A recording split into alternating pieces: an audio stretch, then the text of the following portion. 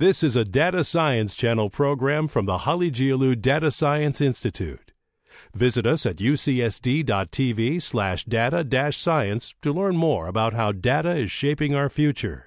Welcome to another edition of Science Like Me. I'm your host, Sara Naderi, and I have the pleasure of interviewing Tara Javidi today. Tara received her BS in Electrical Engineering at Sharif University of Technology in Tehran, Iran. She received her MS degrees in Electrical Engineering and Systems and in Applied Mathematics and Stochastic Analysis from the University of Michigan, where she ultimately received her PhD in Electrical Engineering and Computer Science in 2002. From 2002 to 2004, she was an assistant professor at the Electrical Engineering Department at University of Washington. In 2005, she joined the University of California, San Diego, where she is currently a Jacobs Family Scholar, Halegiolu Data Science Fellow, and Professor of Electrical and Computer Engineering. Tara is a prolific researcher and academic leader. In particular, she is a co-principal investigator at the Institute for Learning-Enabled Optimization at Scale, also known as TILOS, one of the prestigious national AI institutes enabling longer-term research and U.S. leadership in AI. Tara's research interests are in theory of active machine learning, information theory, and optimization in face of uncertainty. She is particularly interested in applications of ideas in these fields to engineer better, faster, and more ubiquitous wireless communication networks. Tara is currently the editor-in-chief of IEEE Journal in Selected Areas in Information Theory. She is also passionate about and very active in advancing diversity, equity, and inclusion at the institutions of higher education, as well as in the engineering profession. Welcome, Tara. Thank you. Thank you for having me. Yeah, of course. So tell me more about your research. What gets you excited about what you do?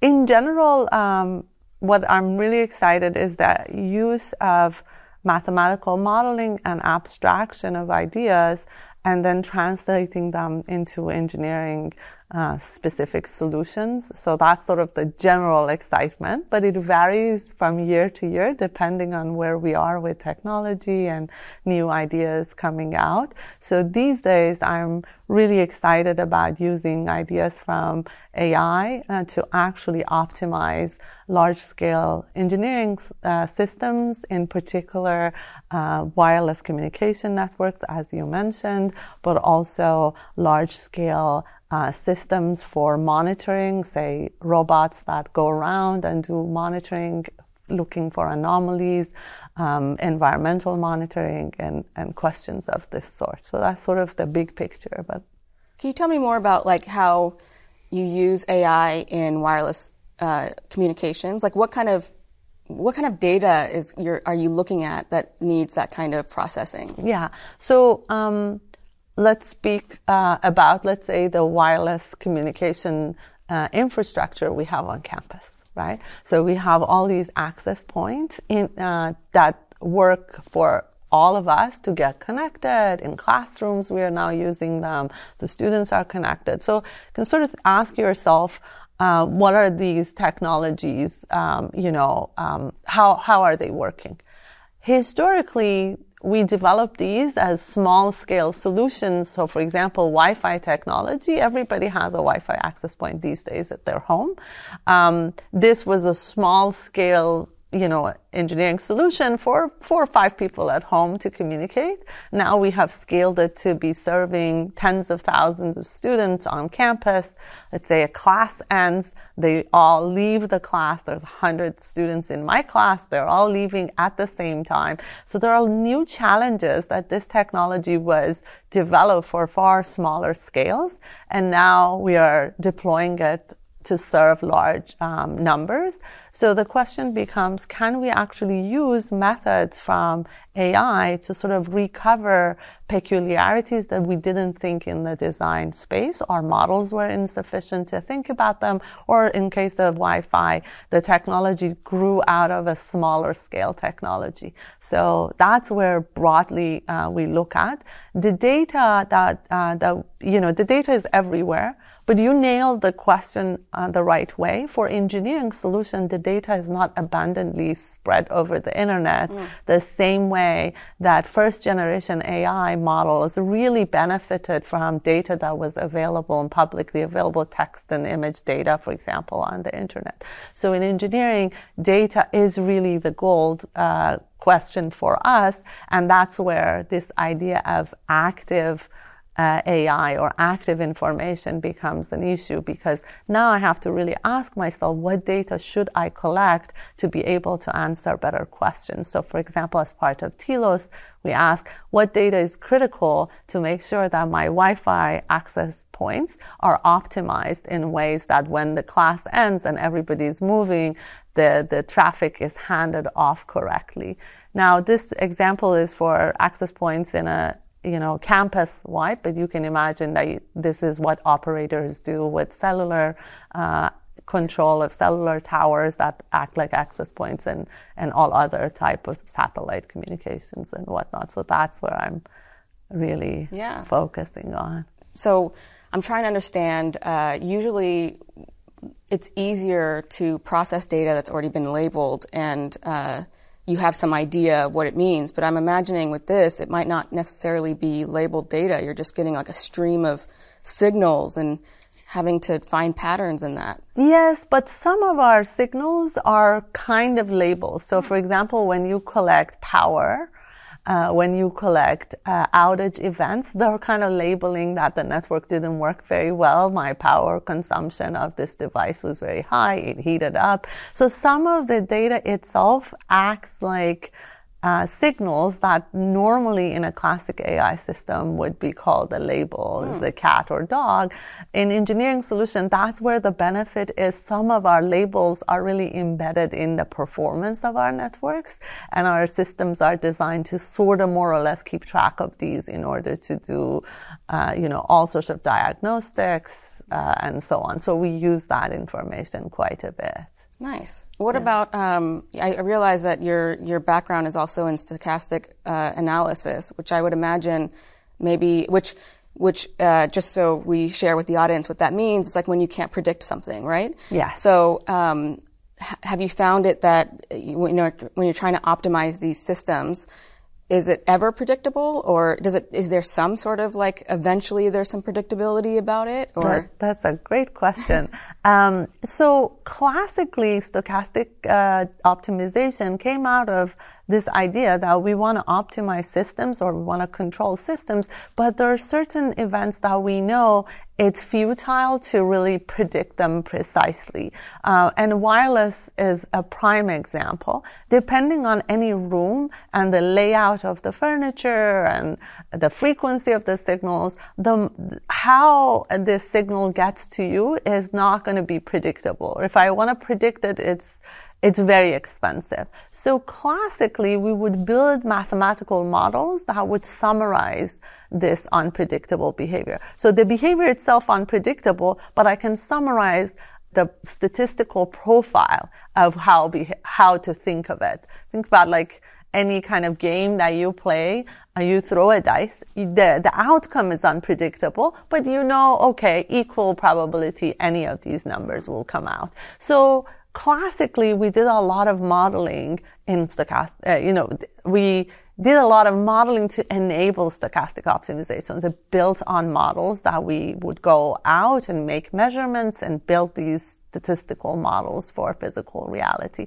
So as you can imagine, those models are not full bulletproof, right? So they are made as much as the data is telling you. So this is another place where AI can really come to help us really replace those models with more sophisticated summaries of the data that is happening. So that's where sort of a really nice connection between AI-enabled methods replacing those classic old models that we have developed for simplicity to get our analysis to work.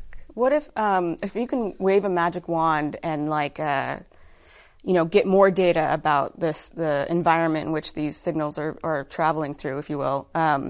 what would that look like? For example, you had mentioned, the furniture in the room could actually affect a signal and how it's traveling. If you had computer vision as part of another layer of data about the environment, or I don't even know, sound, what if you could just be like, I can get all the information I want, what would that be to make it easier for you to make the predictions?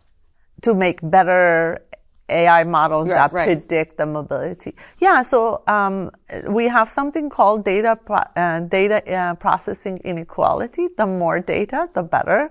Technically, the more information we have about the environment, the model will be more precise. But now here is a bit of a trade-off. I can make a really predictable model that does a really good job with this one room, but I would like it to be somewhat transferable. So when I go in a different room, it doesn't completely get stuck in the previous room's configuration. So you have this trade-off between transferability and generalizability of your model and capturing some aspect, temporal aspects and spatial aspects of this room that you would like to learn. And our models try to do both. There are some coefficients that we keep them for longer. They would transfer the structure or the physics of the problem isn't changing from this room to another. And then the layout of the furniture and the images and those things have to be translated into short-term information as well as long-term information. So I would imagine, okay, I'm just starting to use fantasy kind of thinking here. But if you had a quantum computer and you could just process any amount of information instantly, if you were to just be able to always know what the environment looks like, and I don't know, the weather, how many people are there, how they're moving around, all of that, would that be the most optimized way of being able to move around mobility? I don't know. I'm sorry. I don't know if I'm going way off topic. No. This is a very good question.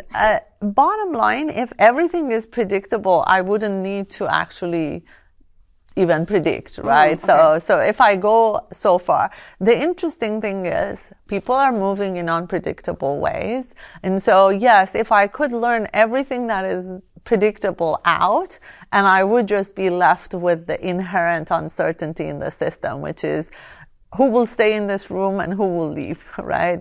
If that's just think about it as a simple binary decision for every person within the next minute, that will boil down. My model has to just capture those binary variables and sort of make a bet over them. And then as we all move, the cameras, and also I have to say the wireless signals can be acting because of what I said. It's a signature of the environment. It's also a way of creating images. That's how radar works, right? So it's in different frequency bands. So that's what it really is telling you. After people have moved, you have disambiguated, for a better word, or you kill the uncertainty of what everyone's intention was. They have either moved or stayed, right? So in that sense. So let's move towards a little bit more about TLOs. I know that TLOs, there's specific practical applications in networks, which is what you lead, and right? Yes. Okay, and then robotics and chips. And then there's foundations, which I've always described, and correct me if I'm wrong, those three ones are the practical use cases of trying to optimize, and then foundations is almost as if they extract what they've mathematically learned and maybe can apply them in other arenas. Would that be a right way of? Yeah, absolutely. So when we proposed the idea of TLOS as an AI Institute proposal, that was exactly what we thought. We thought the theme is doing optimization at a scale that fits the needs of new applications. Robotics, communication networks, and chips all have two aspects in common. They're all very much attached to the physical reality that they operate on. So there's physics attached to it. Their data is not completely arbitrary. And the second thing, their scales have grown to be so much larger than our, traditional conventional optimization methods could handle, that there was sort of a gap between how these systems are optimized and what these optimization techniques were capable of handling. So we had to do a lot of heuristic, we had to do a lot of engineering, sort of a suboptimal decision making to solve them. So the three use cases are very much, and in fact, I would argue these are three use cases that because of the sheer need, engineers have almost naturally gone ahead and come up with heuristics or methods to optimize them that can also lead back to maybe show the way in terms of what kind of underlying architecture the systems have that allow these optimization methods that engineers have called heuristic to work well for those applications. So there's sort of a three-way going. First of all, using AI to do optimization in places that it has not been able to succeed, and then use cases feeding back and say, we need more, we need more. So it's sort of, and this is what engineers are doing, or this is humans when, for example, in networks, we talked about Wi-Fi access points. There are a lot of engineering intuition that goes behind the IT team that goes and deploy these things. And so we can really learn from, that intelligence as well. So, yeah.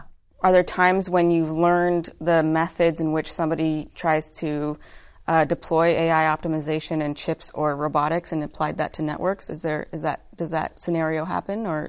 Yeah, that definitely. So, for example, I have collaborated with my colleague Farinos Kushanfar, who was really interested in how we actually basically map really expensive AI solutions onto the hardware. So we call it machine learning, but we often kind of don't care that it's done on a machine. In reality, compute has to be mapped to different segments of your machine in terms of memory use, compute use, GPU use, and so on. So she was really interested in optimizing the performance of the hardware for this kind of AI task that they were doing.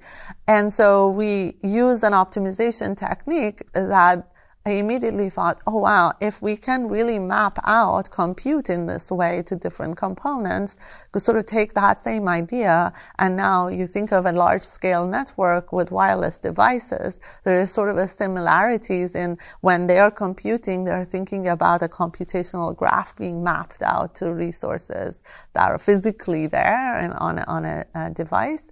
And the same thing applies here. I have compute different access points with different compute power, with different, even energy budget and so on and so forth. And how can I lay out my infrastructure or my access point associations with the mobile devices to do this job better? So that was sort of more or less immediate, and that's what we are doing. Yeah.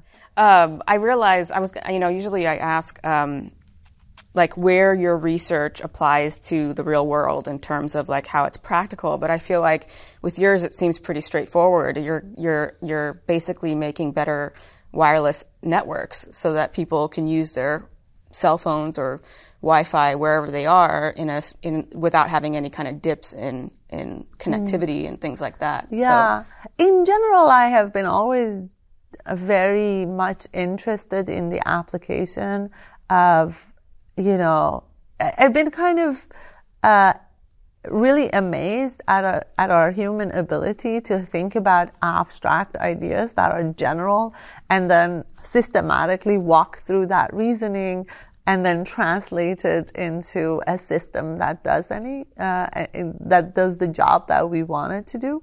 So while in Telos I'm really focused on wireless communication, that's not the only use case that I'm really interested. For example, I'm really interested in the use of orchestration of resources in terms of collecting information that can arise in robotics application. A few years back, I decided a very good example, and this is equally, sort of easy to explain to students, especially undergraduate students, is, use of information in navigation and monitoring. So let's say you have cameras in your home, let's say I get the next generation, they'd be on drones or they'd be on ground robots. And now I travel a lot and I get false alarms a lot from the security system.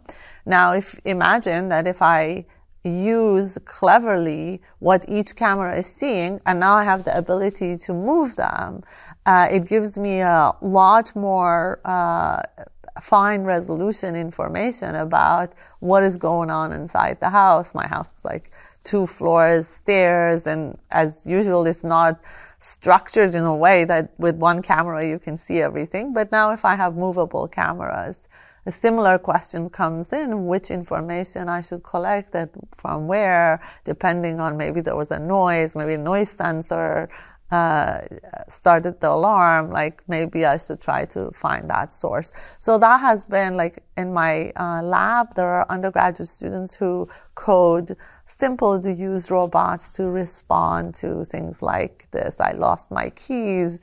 Can I actually sort of think about the last time I saw them and then have the small drone kind of fly around and make a noise when it finds it? Now with the find like these air tags or something, that project is a bit of an overkill, but still is an interesting question that the students find very interesting use cases for. So yeah, I think that's really cool. I think sometimes people that are using these systems, whether they're cell phones or looking at their security cameras at home, take it for granted the research that goes behind to make them happen in such an easy way for consumers, right? And I love, like, I don't know, thank you for doing that kind of work so that we can have these kinds of luxuries in our life to be able to do it. It's also very fun. That's I cool. invite everybody to think about whatever is around them, how would they structure it differently. That's already kind of thinking about engineering, and then think about it, can I think about it in a very general abstract way so that I can carry it from wireless communication to robotics information, right? So that's really fun. So we're going to rewind and understand who little Tara was. So I like to think about, like, first, like when you were in middle and high school, did you always know you wanted to become an engineer, or was there like a experience that you had as a kid that made you feel like, oh, this is really cool? I definitely was a geek with all the standard definitions. I remember I was very entertained by a toy that I have built that I forced all my cousins to play with. I don't know if they liked it, which was this wire that was shaped very strangely and you had to pass the loop, Have you seen it? It's like Parks or something. Okay. And if it touched, it would, turn a light on and they would lose, and they had to do the same thing. Yeah, it's a very simple electric circuit that closes when the loop and the wire hit. So I remember I was much more amused playing with this toy than any other toy, and I think much more than my cousins and my brother were. But so I always liked the idea of like getting a scientific principle to turn it into something that you can kind of relate to. I was also interested in coding. You code up like simple games and things like that, even though I got very much sort of, I wouldn't say distracted, but I got really interested in math. So for a while I was thinking maybe I should do math. So I don't know if there was a very ever clear decision when I was that young. I thought I'd be a doctor. Like I did the full spiel of thinking about everything and, changed my mind quite a lot.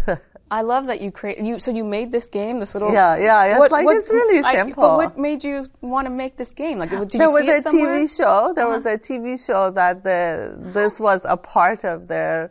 it was a game show, and this was one of the, like, if the kids could pass through, then they would go to the next level. That's cool. So that was why I was like, I can do this. I know how it works, and that was what I did. Yeah.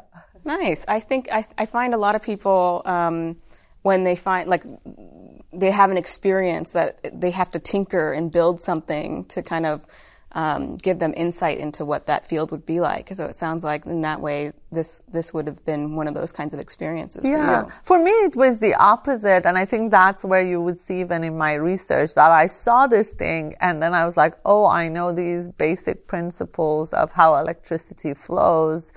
And I bet I could do the same thing. It was the sort of going from the first principle that you learn in your, elementary school about the flow of electricity, which at that time was this view of like, I was thinking of it as a liquid that flows. I didn't know enough physics to know all the electrons business or whatever. But take that idea and just turn it into something, kind of demystify something that was more like that. Some people are, I think, the more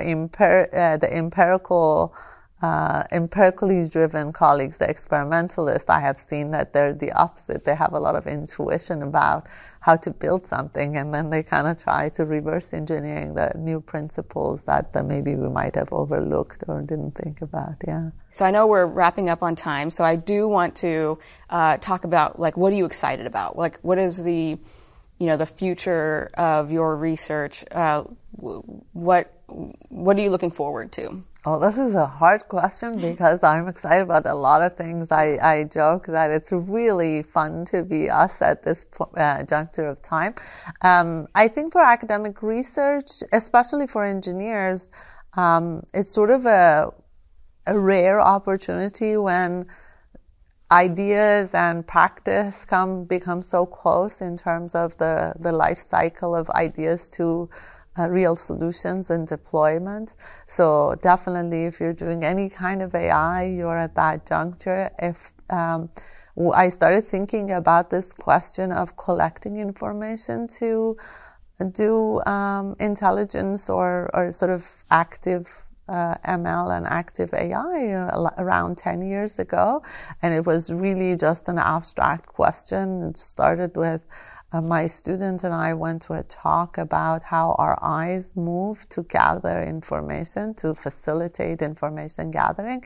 So we're like, oh, we should really understand this problem. And it's very different from, at that time, what people were working on. So we're kind of like looking at what comes next. And sure enough, now we are there where it is possible to look at this and it's really impacting the way we engineer a system.